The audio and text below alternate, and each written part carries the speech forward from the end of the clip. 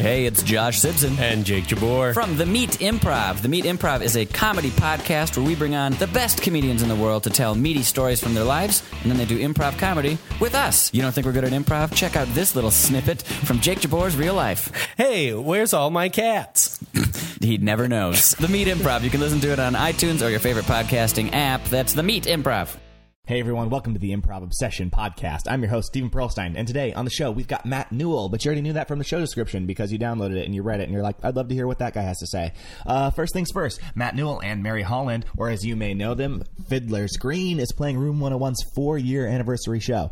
It's super cool that Room 101 has been around for that long, 4 years. I was just talking to Joel Jensen, and he wanted me to remind you of that, so go check it out. Also, look out for Joel Jensen's episode in the future. Also, Matt Walsh wanted me to remind you to pick up the UCB Comedy Improvisation Manual. It's now available at the UCB Store website, and it's also available at the UCB LA and New York theaters. I picked up mine. I'm loving it so far. Plus, it includes really cool illustrations from the outstanding David Kantorowitz, who you may know from Improv Art Vice. Anyway, check out the book, check out Matt Walsh, check out David, check out Improv Art Vice, check out all those things. I wanted to say a quick thank you to Nerdy Batman for reviewing the show in iTunes. Never be afraid to leave a review in iTunes, especially if you have something nice to say, much like Nerdy Batman. All right, that's it. Let's hear the show. Whoa, whoa, whoa.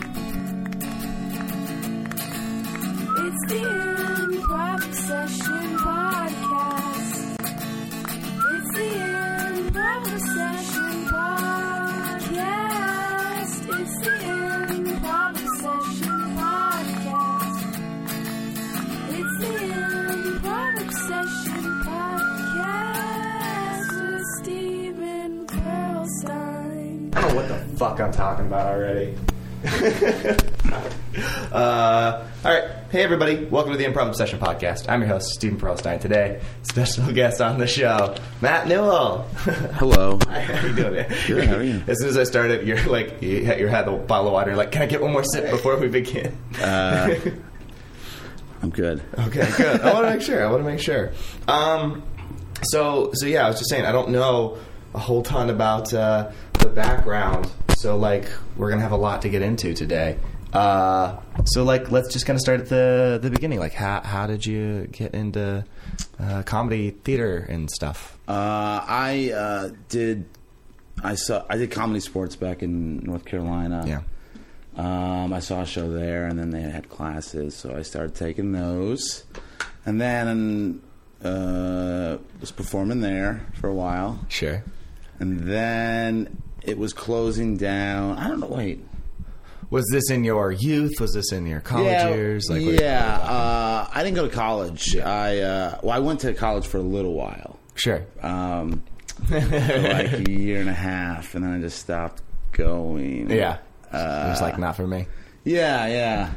So then I was living in like Durham, and this was in Chapel Hill. So then I saw the show, and then I decided to just move to Chapel Hill, which is not that far away. Yeah. Which is like 20 minutes. And I did that for a while, and I lived with everyone who went to college. Like all my friends were enrolled in UNC. Yeah. And I even lived in a frat house for a little while. So I really felt funny. like I was part of it, but I still had a day job. Yeah. So What'd you do at the time? I'm curious. I delivered dry cleaning for my dad's business. Okay. We did dry cleaning for like hotels and stuff. Got it. And then my dad moved to Wisconsin, which is where I was born. And he just left me the business. And I didn't, I was like, I can't. I did it for a little while. It was too much pressure to run a business when I was like 19. So I was like, I don't want to do, I told him, I was like, can I just get rid of it? So I got rid of it, and then I started working for his buddy at this rental car place. So then I was working at a place called Rent-A-Wreck while I was doing comedy sports. Okay. And living with a bunch of people. And I lived with like other improvisers or theater people. who they did comedy sports, and they also did like plays and stuff with this school. Okay. So that was that, and then I think comedy sports closed down or became another franchise or something, like Comedy Works or something. I'm not exactly sure what happened, but then I moved to California. Yeah.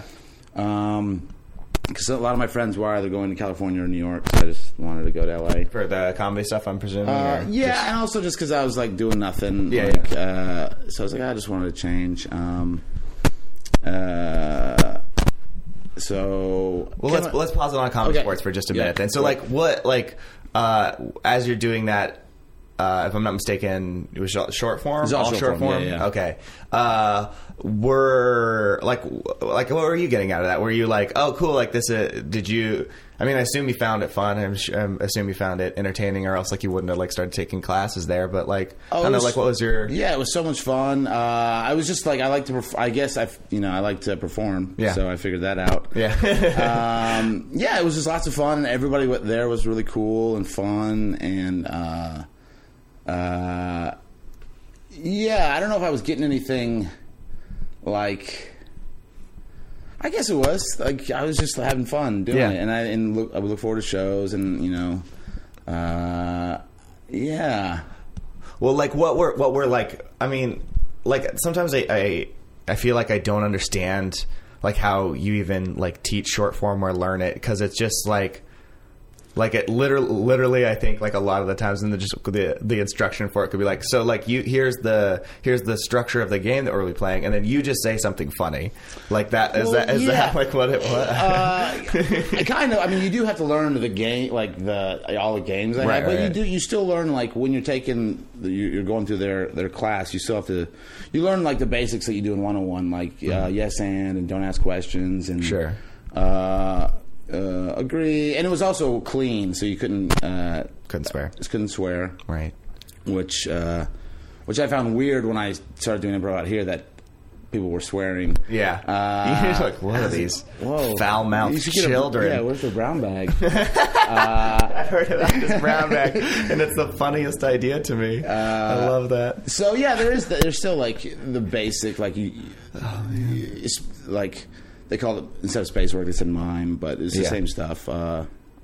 So you learn that stuff. Yeah. And then so you learn how to do scenes first. Yeah. 2-person scenes. And then you learn like, all right, but when I blow the whistle, you're going to go in reverse or whatever. Sure.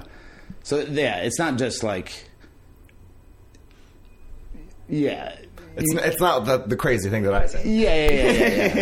Yeah. Yeah, so. Okay, fair enough. Do you okay, so then we pop out to California. And then I did Groundlings for a little bit, and then I stopped doing stuff for a while, and then just kind of was like working, and then just like kind of like didn't do anything creative. Well, I mean, involved in comedy. Yeah. And then I was like, all right, I'm going to do it again. And then I went back to Groundlings, and I did that for another little bit. And I got up to the writing lab level, and I did that. And it was fun. And it sucks because I had friends in New York who did UCB, and they kept saying, do UCB. I was like, I'm doing Groundlings, whatever, Yeah. I got it. Yeah, they're like, it was like when UCB was first opening out here. And they're like, oh, it's opening. I was like, oh, okay, yeah. I'm already spent money on this place. Got this money. Yeah, got this whole thing. I don't know if you've heard of the Groundlings. It's pretty great. Yeah. But I wish I would have earlier on. That's funny. But anyway, so then I did that, and then me and a buddy of mine who from North Carolina started taking UCB together. We were like, let's just take these classes, because we were writing at the time. He was my writing partner. And we would write. We wrote a screenplay and that kind of stuff. Is this that guy with an R name? His name's Nathan. No, great. Cool. Nathan Blumenthal. Okay. Fair enough. I don't know. I just remember. I think I remember seeing you being on a 2-man team with a guy who has an R first name. Sorry. The only two-man team I was on was with Josh Kovit. Okay. And then, you think about Rendell? Rendell we go. Leatherman is a lady. Oh. Yeah. But Oops. no. Sorry, Rendell. But I met her she was on my first indie team with Gotcha. Mary Holland and Nathan Blumenthal and Marcia Minton. Like Grass Angels? Grass right? Angels, yeah, that's right. So then we did UCB, and I loved it. And I went through the program, and then auditioned a couple times. Yeah. I got on my third time. Yeah. Yeah.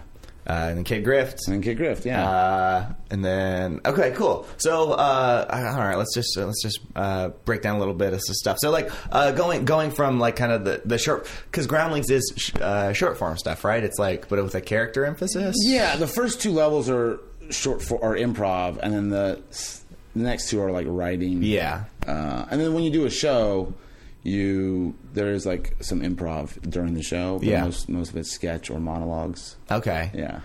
So did you what about like the transition from what you had to like Groundlings, where you're like, oh, okay, cool, like, this is kind of a continuation? Because I imagine that like going to UCB might feel like a shift. It was a shift, but it was a good.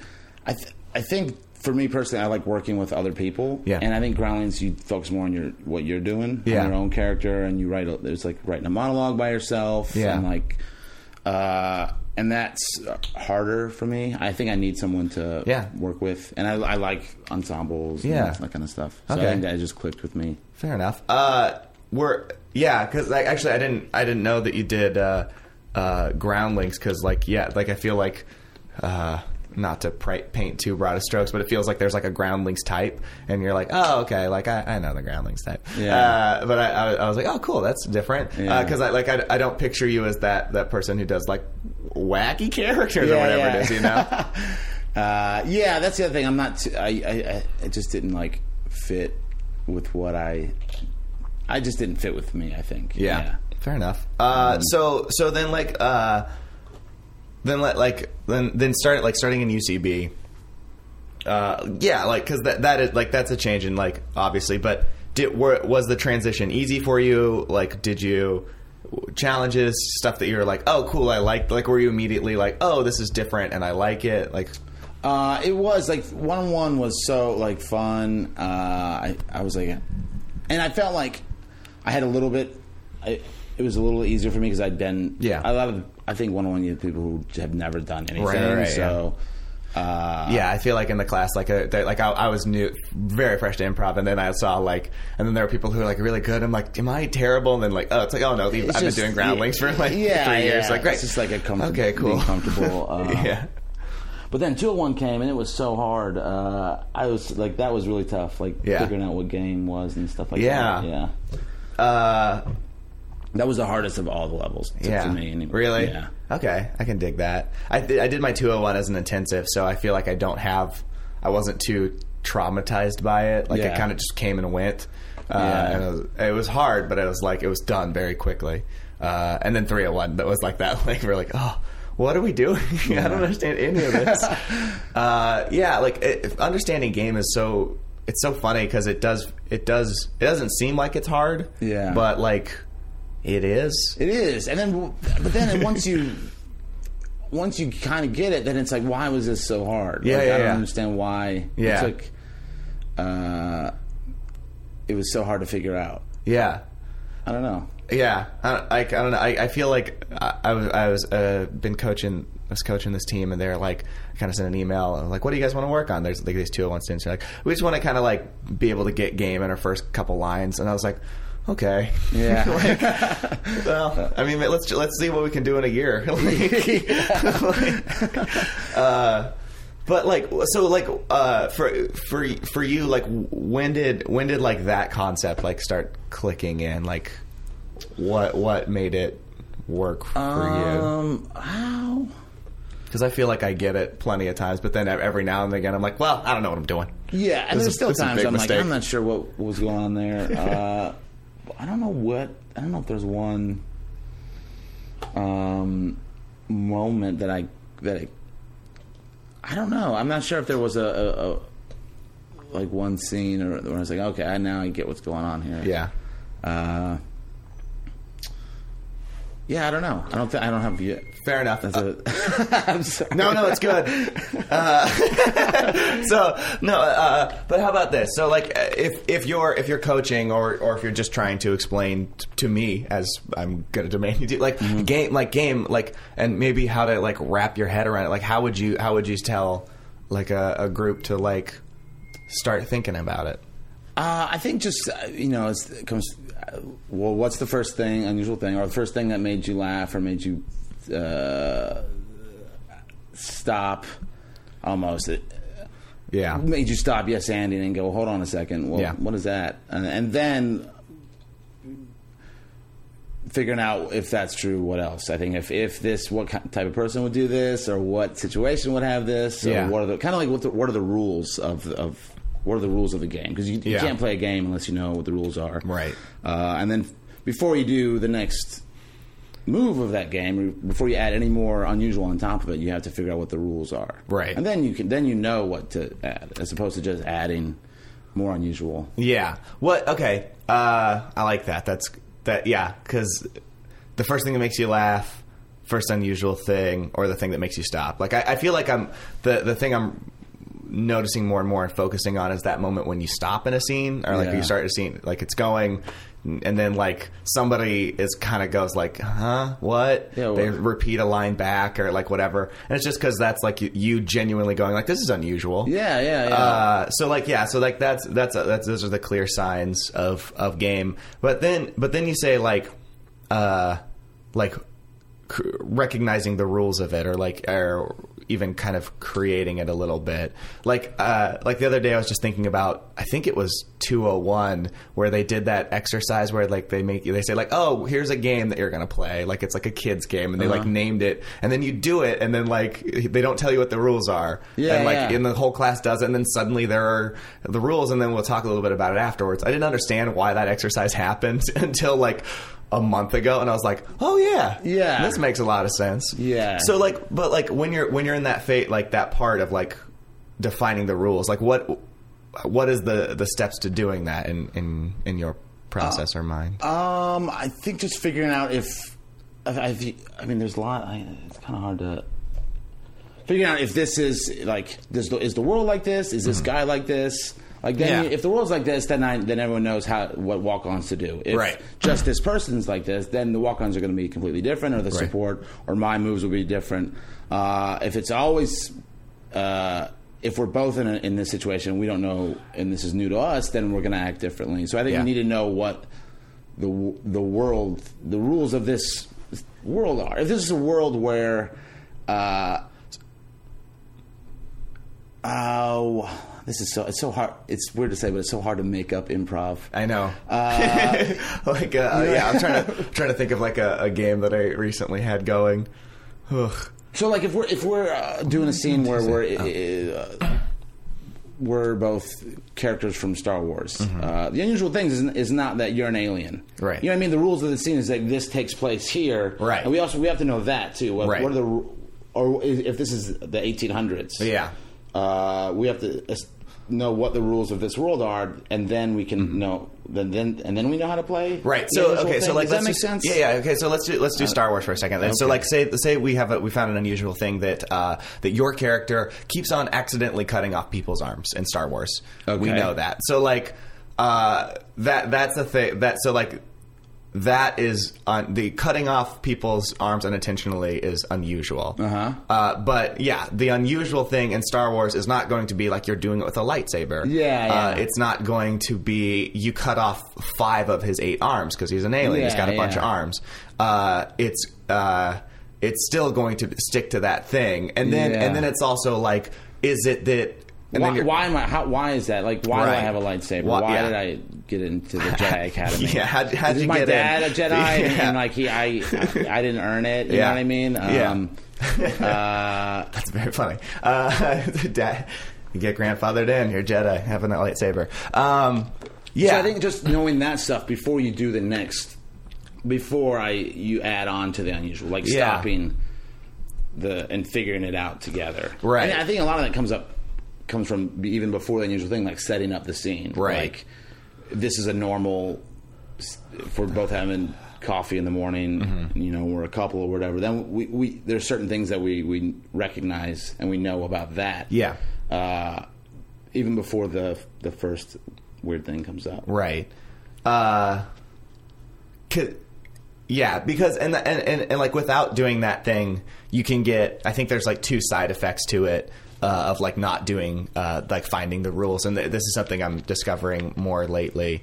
Is I feel like there's one side of it where if you don't define the things of like is it like Jedi Knights are real clumsy for some reason? Is that if that's an overarching rule, then like that will, you say they'll walk on, like we'll see like 6 Jedis do this terrible arm cutting off thing. But if it's or if it's just this one person then we'll just see this one person do a thing. And what happens is if you don't kind of define that, people will get muddy, and it will be like, it'll be like 3 moves of just the one guy, and then another person does it, and you're like, wait, so is he that unusual then if other people are doing it? And that's where like games get muddy, is like if you don't define that part of it. Yeah, and they're both like similar, like cousins. Yeah, those totally. games are, but it's like you don't know how to help if you don't know what the rules are. Right. It's like you're kind of like you can kind of, you're playing a little bit in between two more clear games. You're playing football and Australian rules football at the same time, and you can't do that. And because like nobody knows the rules to Australian rules football. I bet Australians do. So then, and then the other thing too is like without doing kind of the why of how these things happen, you run out of fuel very quickly. And you're just doing a pattern and over and over again. Yeah. And you're just cutting arms off, and then but then if you figure out why, then if it is nepotism, why he got into the Jedi Academy, then you can do other things besides cut off arms. Yeah, it's deeper than cutting off arms, which is something that I'm working on constantly. Is like if you do, because like it'll be like, those whys are the thing that like really kind of let you expand out the moves into more than just like silly cutting off arms. And then your game isn't cutting off arms; it's Jedi nepotism. Yeah. And then you can play that. God, I'm doing a practice tonight. I'm initiating with that. I guarantee it. Jedi nepotism. I love it. Okay, great. So then doing practice groups and stuff, auditioning, and in that process, of pre-Herald, was there are there moments or things or like in the process where you're like, oh, like I kind of get what I'm doing, or like things that matter a lot to me, or anything like that along the way that like stick out? I think eventually I learned that. I think when I was first doing it, I was just being like silly. I thought, and inventing a lot. I think, and eventually it did click that I can just reacting as I would, and using what I know as opposed to like inventing things. I think that kind of eventually clicked after a couple of years. just took me a few years to figure out to just kind of be like myself. Do you mean sort of like in maybe more of a straight man scenario, or just like bringing your own specifics to unusual things too? Both of those. Exactly right. And I feel like now, ever since Kickgrift, I've been straight. Like I'm the straight man a lot, but I feel like before that, I was never that was never what I did. And I feel like I took 401. I retook it just to auditions were coming up, and I wanted to take a class. And Joe Wengert was like, when they give you like personal notes, he said, you should try being a straight man more. And I was like, all right, and I did, and it's so fun. I love it. It's weird because I don't think people recognize it as fun or funny than like audiences often, or kind of younger improvisers, as fun or funny to just kind of sit there and go you're being ridiculous, which is all a straight man does. But you know what I think it gets like a little bit. It feels a little downplayed, you know. I think I don't know. I mean, yeah, I feel like the stuff that makes me laugh, though, even on like on cartoons, like, is the straight man's reaction to, and that's what really makes me laugh. Right. It's just Elmer Fudd or Yosemite Sam getting so angry, or this is. So maybe I didn't recognize that when I was watching it, but I think that's when I laughed, is when the reaction came. Yeah.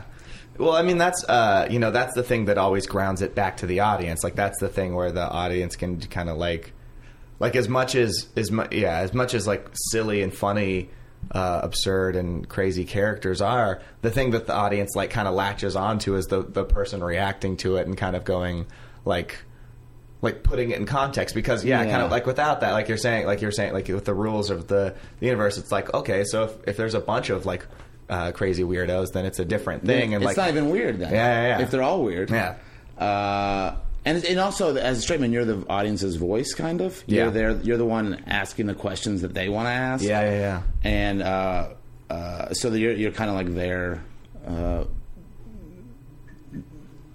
You're representing them a little bit. Does that make sense? Totally. Yeah. Absolutely. You're in their, they're in their place, and they're most likely to identify with you too. Of like, because again, I think everybody sees themselves as rational and normal to an extent.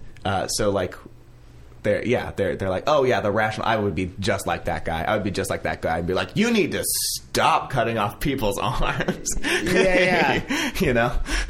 Yeah. I'm sure nobody's ever thought that ever. And I don't think the straight man is necessarily. They can still be funny. I 100% agree. I wasn't saying that. Straight men are funny. I know, but I think a lot of people think that as it's boring to be the straight man. Yeah. Or it's like, oh, it's this. I'm just going to sit there and say, stop, you're crazy. But you can still have a point of view and have fun with it. And the excuse me, the way you point things out or how you interact is sometimes funnier than the unusual person. Yeah. It's like Arrested Development. They're all named. What is it? Michael? Well, they're all Michael or George. Yeah. No, it's Michael. Michael is as played by Jason Bateman. Jason Bateman. Yeah. There we go. Like, he's a straight man. Yeah. In that, but he's so funny. Like, yeah. I think that, and So why is it that, like, I'm trying to think of like what makes it specifically straight men can be so funny sometimes, because like a lot of times it's just, it's I feel like it's simply and directly like highlighting or pointing out weird stuff and like attacking it as again, like simply and directly as you can a lot. But like I don't think it's always attacking it. I think it's reacting how someone would react. So sometimes a straight man can just turn away from the unusual thing, and be uncomfortable by it. Does that make sense? Like, if you do something weird and I just like take a step away from you, that's a normal reaction, and that might get a laugh. It's not. You don't necessarily always have to confront the person. Yeah, eventually you might, but I think it's weird to confront someone right away. It is. Yeah, like I think that's.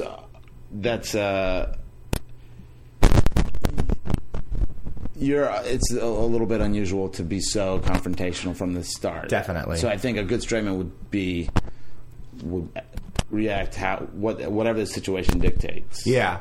Depending on the relationship, of course, status, and all those damn improv variables. If there were just less, it'd be so much easier to talk about.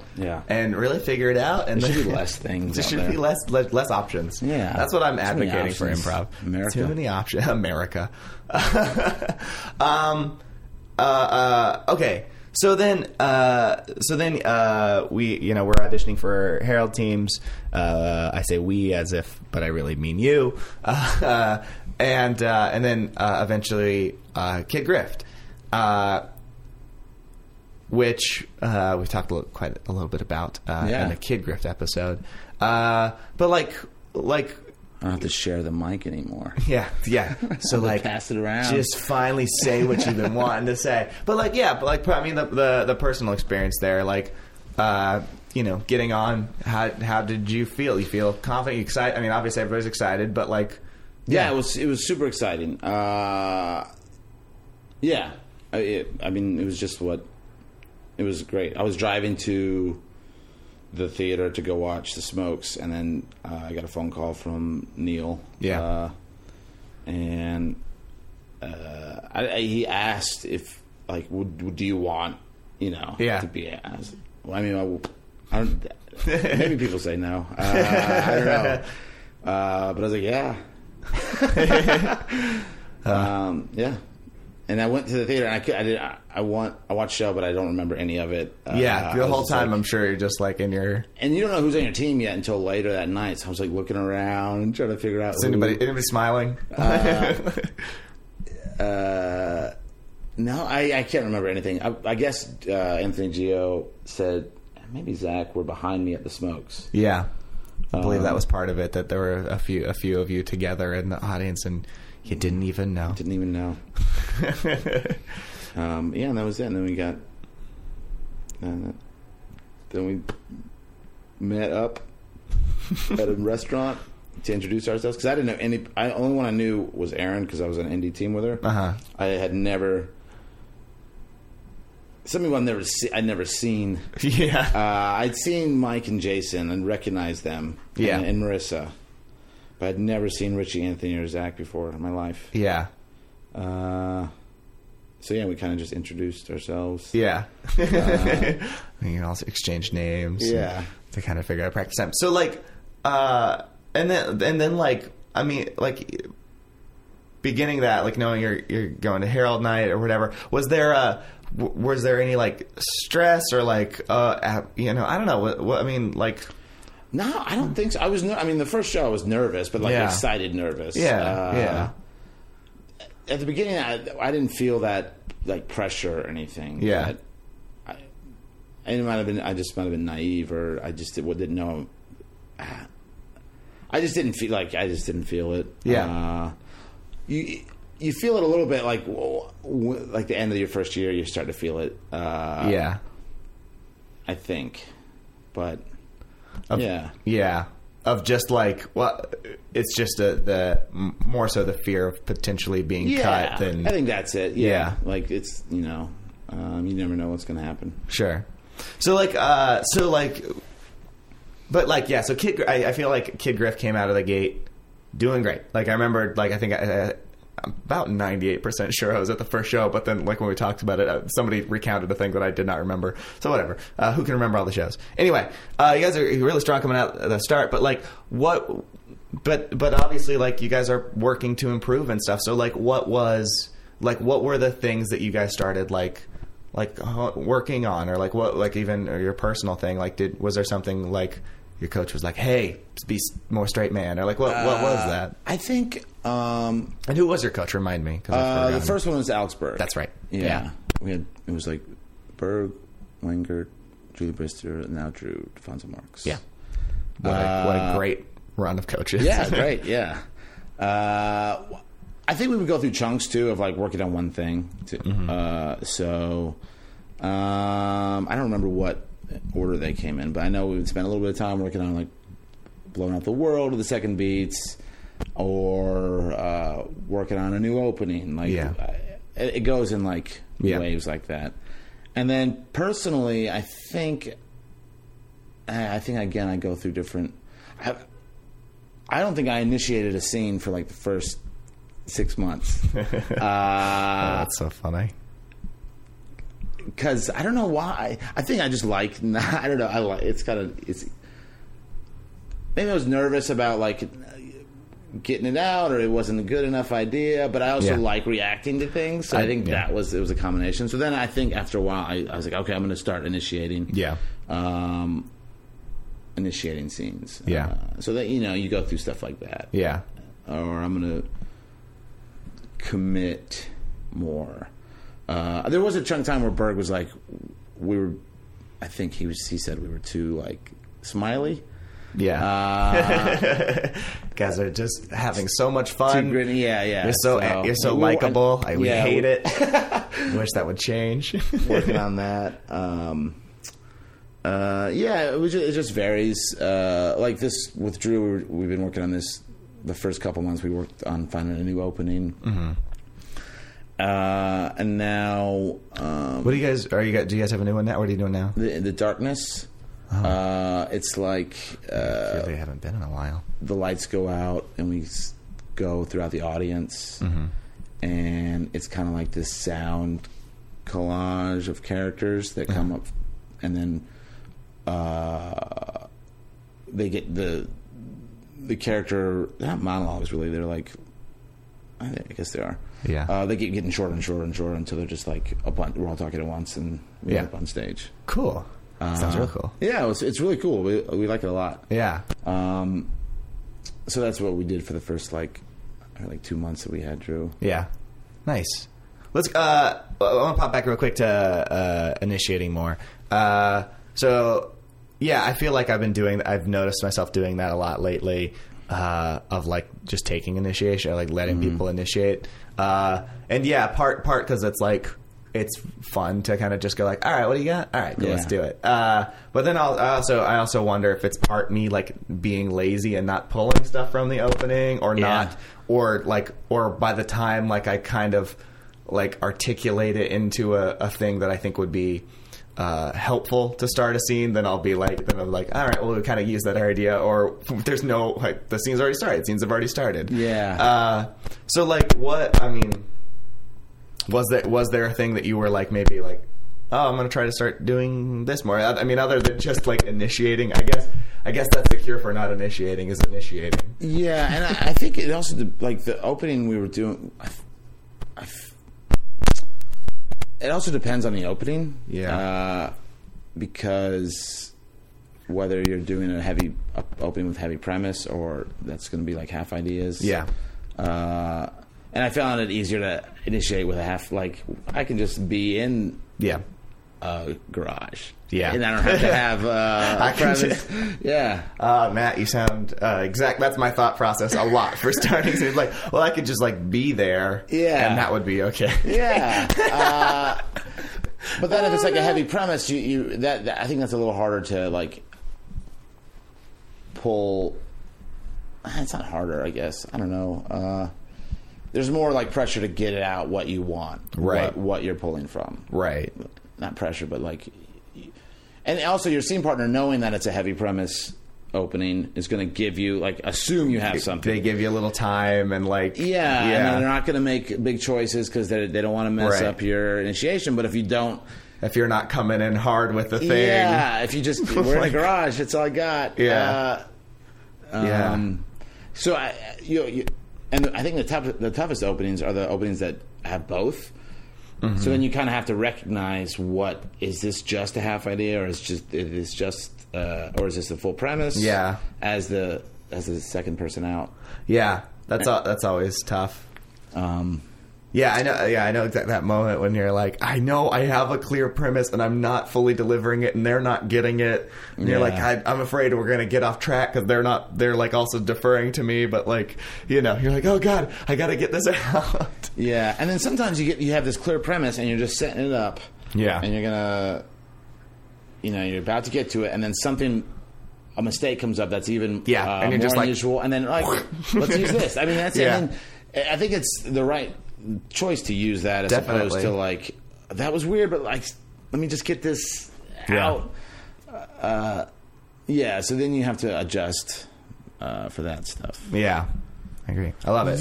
What was your question? Did you answer your question? More. I mean, I'll take it. Like, I don't know. I mean, is there something to help initiate more beyond simply initiating more? I don't think so. I think just working on remember. Like that was another thing I would like. Sometimes just enjoy the opening. Yeah. And not remember. Yeah. Or not like really like focus on. Yeah. Like, remembering the. You're like, wow, I heard some good stories about my friends. Yeah. Well, I guess we do improv now. We when we got back, I went on a vacation for a couple weeks, and then I got back. This was like in May, and had an improv. I felt forever, but it only been like 3 weeks. Yeah. And in practice we did our opening, and I was just like enjoying it, and then we started Harold, and I was like, oh. Shit! I don't remember anything. I was just like laughing at it and like, oh, this is fun. Oh no! And then it was really like a muscle you have to like really like. Yeah, that's one. Whatever. It's easy to feel like too. I feel personally, I think it's easy to feel like too. It's not quite part of the show, or like on some openings, not all of them. Yeah. But like it's easy to feel like, oh, this isn't quite part of the show. The show hasn't started yet. Yeah, so you're kind of a little bit more. Like attentive, a little more relaxed, and it's just like, oh well, I should have been in the opening as much as I would be in a scene, Yeah, and you should, but it is easy to like sit back and because you're not having to do that any other time throughout the show. Like I guess you are having that. No, you absolutely are listening and. Can you believe it? Yeah, that's unfortunate.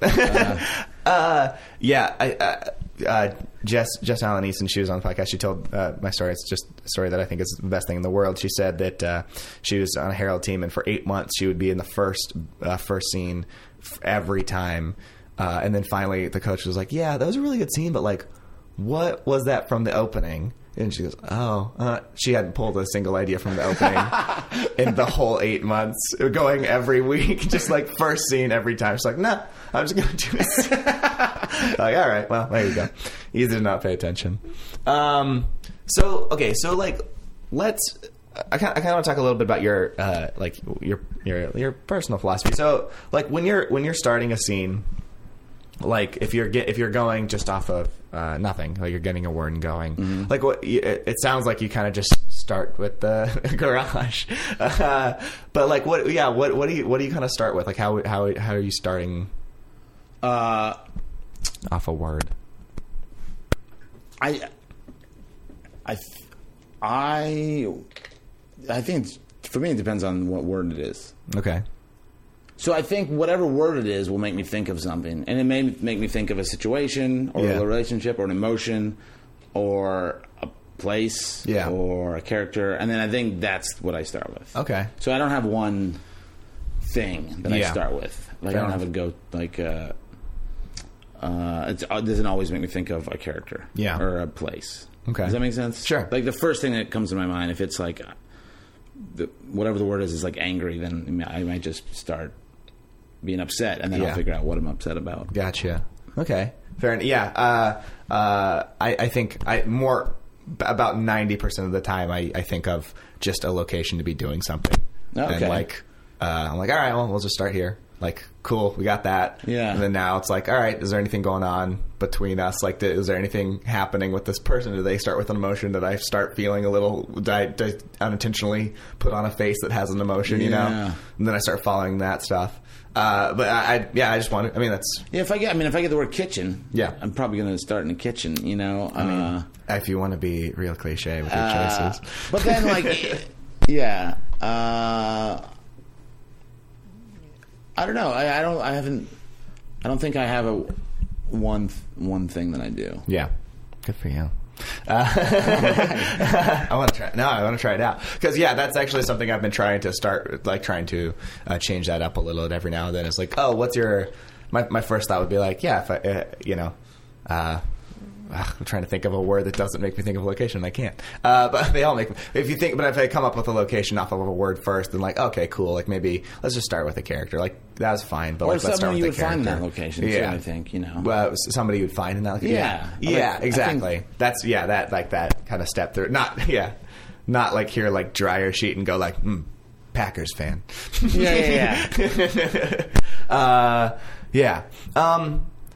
And then like now, Kid Grift what are you guys? 2 years now? A little, Yeah, 2.5. 2.5. Like, what are like? Yeah, so you've been on this hair thing for like 2.5 years. Like, what's something that you're like thinking about, like, or like trying to work on, or like, is there something in your mind that you're for the team? show, for you, for the team? Yeah.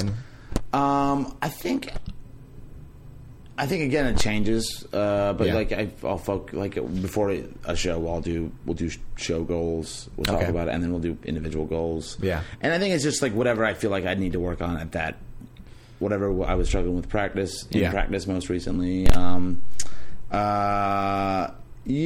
don't think there's one.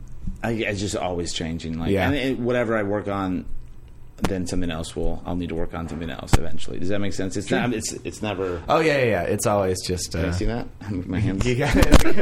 You did karate chops, Yeah. lateral close. I don't know. Yeah. It's a poor description of that. Yeah, I know what you mean. I feel like I used to do that more, and now I'm realizing I don't do that. I've started to slow that down into like every 3 months or so. Just go like, all right, what are we going to spend the next 3 months like actually focusing on? Yeah. And just like kind of make that a priority for like a while. And then it's like, okay, is there a new weird thing? Where's my weakest part? Yeah. I'm like, all right, let's just spend a few months on that. And sometimes it's even stuff like, for a while, like Drew just was having us play more downstage. Like we would say, this show, everyone's going to play downstage. Yeah. Like that was it. Like it could be something as simple as that, or for a while we were doing this thing where he would want us to slow burn the initiation, which isn't don't drop it. Yeah. Don't drop your initiation first line. Like set it up, a couple lines, and then so you have all the all stuff. that. So it was kind of like a rule at first. He's like, we would slow burn them all, but now that we've kind of gotten the habit of it, he's like, you can do it when needed. Okay, that's cool. So that kind of stuff. Yeah. How about this? Like, what? Oh, this is a tough, weird question, but perfect. give it a shot. What's like what's a real important thing? Like, if you're going to put an emphasis on something in improv, and you're assuming that everybody has like a base level of understanding of improv, like 401, whatever, you kind of get it all. Like, what's the thing that you like go like, but right here, that's where I think there's a lot of importance. Does that make sense? That weird question. No, I was cool. Like, you're like, no, it really doesn't. If like, so like, there's a bunch of things in improv. There's listening, yes, and reacting realistically, following the game. Pulling from the open, whatever. If there's a thing that you go like, if you go, what I would say to focus on more, or like a thing that I find helpful. I think just really listening and being. I think that's super important. I know it's basic, but I think just really listening and being in the scene and not outside of it. Yeah, and you know what I mean. Being in the scene. Yeah, I think that's important. Yeah, it's easy. Yeah, because it's kind of easy to play. Outside of the scene, in the sense of like you're like an improviser who knows, who like has notions about what good improv is, and like whether or not you want to end up in a transaction scene, or like how many questions you're allowed to ask, or what how fast you're allowed to do a show, or whatever it is. And the reality of like that can like stop you from hearing the things that are happening right in front of you. Yeah, and I think I also like going a little slower too. Yeah, I think that's like just taking it in. You don't have to have it. You don't have to respond right away. You can it can be quiet up there. Yeah, which I love when it's like there's nobody talking. Sometimes I think I think it's just so real. Like I think it's just very real. Yeah, people aren't always talking. Yeah, I mean I am. Well, yeah. No, I know what you mean. Because they're it's powerful, and for some I don't like. It's tough to do, but it really draws the audience in, and like it feels realer. It feels like Yeah, and I don't know why it's tough to do though. yeah. I see that it like. Well, you know, I see that it is, but I don't. It's just like why is it tough to not do anything? yeah. Well, it's like it's like that pressure of like, you know, like you're an improviser. They're here to be entertained and laugh, and you're like, so I'm gonna sit here quietly, and that's what's gonna make them laugh. Well, you're not just. You know? You're still like in like. Yeah. You're not turning your brain off. You're just No. Yeah, but it does feel like hard. I don't know. It just feels hard to do. Like I said this one before too. All my improv stories. But I remember a big laugh I got once was I was doing like drawing blood. I was doing a scene where I was drawing blood, and someone sanitize your arm for 30 seconds, and I just did it quietly. I just did the arm thing quiet. Didn't say a word for 30 seconds. So I was like, that's just how it goes. Yeah. And it's like it started as like a little weird giggle in the back around 15 seconds, and they're laughing by the end of it because they're like, you didn't really do anything. Yeah, you did. Yeah. That's all what right. I do. Yeah. That makes sense. Yeah. I like it. Okay. And then a little bit. I want to touch a little bit too on doing like your 2-man show, the Fiddler's Green with like Mary, because I enjoy. You guys are so funny. God, your guys' shows are so funny.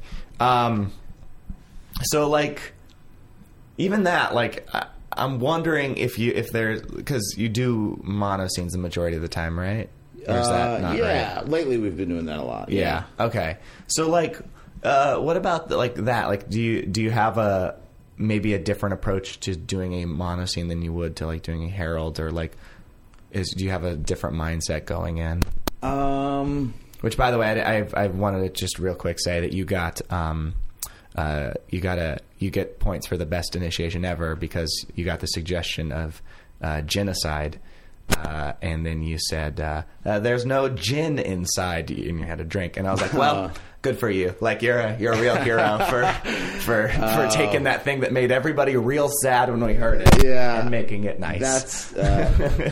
That's one that I didn't. That's not the first thing I thought of when I thought of genocide. So that is not. That's the exception. I did think about that. I would actually, it would have made me kind of happy to just hear that, like, oh, I thought he said gin inside. I'm sorry. What was going into like mono scenes? Yeah, I mean there is different. I mean you're not going to have. Obviously, you're going to play more patiently because you don't have an opening. To draw initiations from, and you know that you're going to be here in this scene for a little while, so you that makes you slow down. So I think generally it's just a slower, more realistic, but more grounded at the top. I think you just slow it patiently. I think that's the only thing. And we'll talk about it a little bit before. It's like let's just remember to like listen and react, and then that's all. Yeah. Because it also like I've done a mono scene where I burned all the possible things that could happen at like a 10-minute mark of like a 20-minute set, and like I was just like, well, and we ended up editing because it was like we had literally nothing else could possibly happen. And it's tough. Yeah, you don't want to do that. So you play it slow, but it also feels like too you play it a little bit. I don't want to say not as gamey, but like you'll play a few games, or you'll play like wider games. That makes, I don't know. Yeah, I think so too. I think it just comes from you can't. There's no one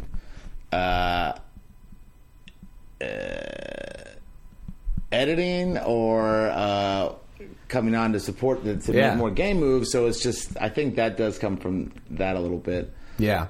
It's not like we don't do. It's not like a conscious effort to do that though. No. We do though, like have the option to get out of it. Like we're like if we want to tag, then that's fine. Like if you want to see other stuff, so we say that. beforehand. What else? Oh yeah, we also get along. I think that's one thing that helps. Is like each other in the scene from the top. Yeah. It's that's way harder to sustain a mono scene when you don't like each other. Yeah. And I figured that out through trial and error. Like it's like, oh wow, those ones where we got along were just kind of people like who could deal with each other was much better than the ones that were contentious. Yeah, because why are you sticking around? Yeah, exactly. Like, yeah, you can kind of justify it in a 3-minute scene of like how you'll deal with You're on an elevator. that person that you fucking hate. Yeah, it's always an elevator or the crosswalk just won't turn. Oh, God, that signal that I missed it. You distracted me. I missed the crosswalk. Yeah. And then like another thing too that it I don't know. It also feels like things like the relationships. I noticed like it like evolves. Is that like it feels like I'll watch like a relationship between you and Mary go through like a couple of stages like. And I wish I had a better way to articulate what I mean by that. Well, hopefully, like your emotions change throughout the thing, so that might be part of it. Yeah, definitely. And that, because I think that's your emotions should hopefully not be the same emotion at the beginning as it is at the end, right? Or in the middle. So that might be. But I think you're right. I think there is some sort of sometimes an evolution of the relationship. Yeah, I think so. That's a weird way of putting it. I think it's like you kind of watch people like I think like you talk like maybe like almost like a little status shift or a little like the way you feel like you can kind of see. That at different moments in your guys' set, like it'll be, oh, this person has the control and wants this thing, and now this person they're a little bit more on the same level. I don't know, like that's what I feel like. I watch that, and that's just from it's just from like being specific and keep on driving those things forward, and like it'll kind of shift naturally, like and it doesn't feel like forced to do that because like it's I guess it's weird to. I think that's just that's how our normal conversations go. There's always a power struggle between me and Mary. Okay. Yeah. Oh, good luck. Is that good? Is that a good thing? It's good if I'm winning. Yeah, it's great. I agree. I agree completely. None of that's true. I just want you guys to get along in this mono scene of a relationship. Well, she knows what she did. All right. I think I covered all that. I should double check my notes. I think I covered the things that I wanted to cover. Okay. Yeah. Did we cover everything that you? Yeah. You're like what? Yeah. All right. I think that's. What? Yeah. I don't know. All right. I mean, if you want to spread any improv gems or like, now's the time, man. Improv gems? I don't know. Yeah. You did the smile of like, there's pressure. Yeah, I don't know. I think you got all the gems. Fair enough, man. All right. Well, we got to do the classic segment on the show, the Pearls of Wisdom segment. Some note, feedback, advice that you got that you thought was helpful, had an impact on you. I think I said this in the Kid Gripped one. Let's see. I think I remember. It was something. It was. I was in a scene and I just described a tomato, how I thought a tomato tastes, or how I thought you should eat one. And I got a big laugh, and then that's when I kind of realized that you don't have to invent stuff. You can just use what you know. Yeah. And also, I think just be reacting as you would. I think that's something that. So, I don't know. It just,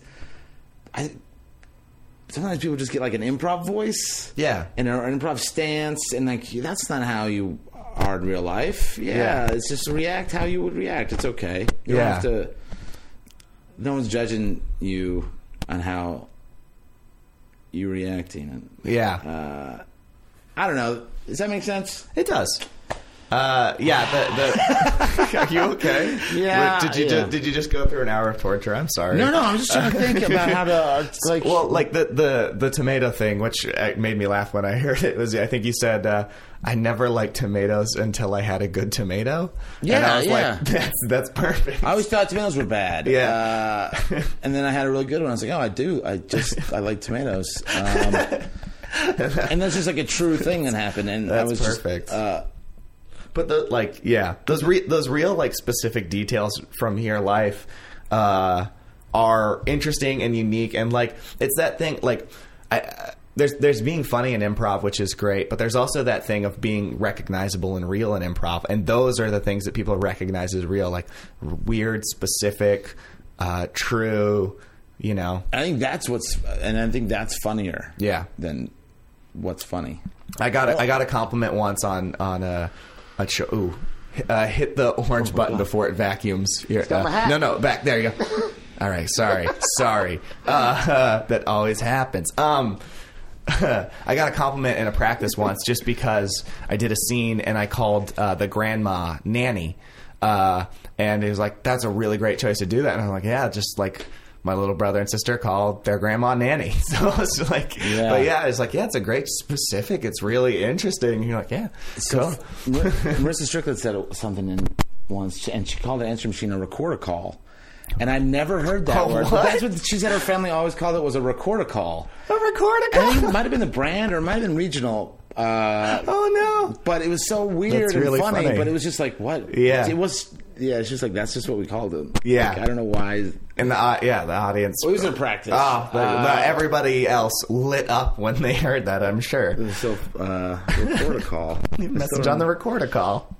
Oh, that's really funny. And then, you say like reacting as you would. Again, I think that's tough sometimes too. It's just to go like, yeah, I'm kind of taking off the pretense of having to be funny or the pressure and the fear of that, and like going like, yeah, this is it. I think that was a big when I learned that too. Like you don't have to be funny. Yeah. To be funny. Yeah. Yeah. It's such a weird thing to. It's not funny when you're trying to be funny. It's the least funny when you're trying to be funny. I think like, again, it's just like it feels like a lot of getting laughs in improv is just the audience recognizing stuff as like real or possible or logical. Because because if the audience knows you're all making it up and like, so it's like, yeah, if that's I think that's what works about if this is true, what else is true is like they kind of go like you filled in a puzzle piece that they didn't even know was there. So like, yeah, if it's how'd you get into Jedi lightsaber school? It's like, oh yeah, my dad. Like, yeah, that is possible. Yeah. And then when you do another move, that's if that would happen. Yeah, and then once you do another Star Wars nepotism move, then it's like, oh, that would happen as well. And then God, if you can layer on a few little like things that could easily be recognized as jokes too, the audience is losing their mind because like this is real and there are funny parts. Like, it's such a, but it's I think it's hard to communicate that to people or if people don't get into improv thinking like, oh, I'm going to be logical and realistic and possible. Like I'm going to do scenes that are possible. Yeah, Yeah. They were like, oh, it'll be funny. No.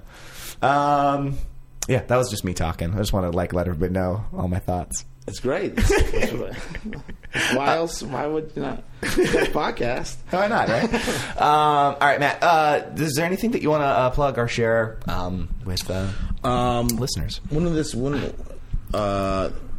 to be out? I can do kind of whenever. Well, Kid Grift has... You usually do Sundays, but yeah. Kid Grift has a show on Monday at UCB Theater on Franklin. 5919 Franklin. Don't park in the Gelsons. I think it is. I don't know the address. And then Fiddler's Green has a show on Wednesday at Room 101. Nice. It's like their anniversary show. Oh, cool. I think it's going to be pretty fun night. I think the Smokes are there. And oh man, that'll be cool. Hip Hop Penguin. And then what else? Kid Griff did a spank. Oh yeah. Oh, I wanted. How'd that go? It was really fun. Yeah, it was super fun. Yeah. It was so. Yeah, It was great. It was one of the How funnest did you shows guys? I've ever done. How did you guys do it? Like, who did you guys write it together? Did you? It was kind of. I feel like Mike's like idea to do it. Yeah. Well, I think we all had talked about a spank, but then maybe Mike was like, "I want to do a variety show kind of thing," and we all, or a lot of us, like would pitch stuff. Yeah. And then at first it was so hard to get all of us together.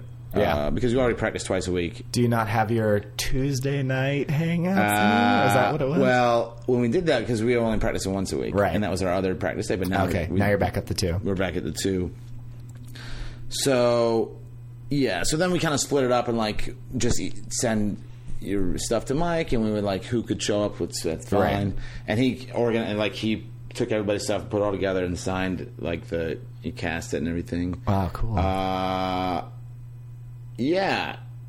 And he kind of had, because we all had different ideas of what it should be. Like, Yeah. is it a sketch show? Is it just a straight variety show?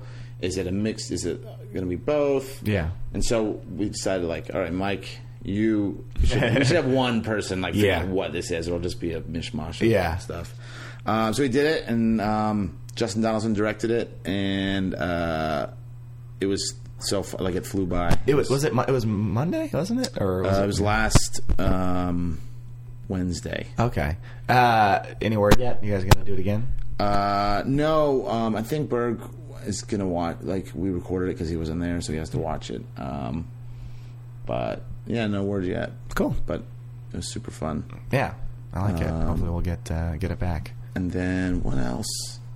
Yeah, so just Kid Griff on Mondays and Fridays, and check them out. and then Fiddler Screen. I'm also in a sketch troupe called Smart and Brave. Yeah, that's right. With Anthony Gio, Zach Reno, and William Root. Yeah. And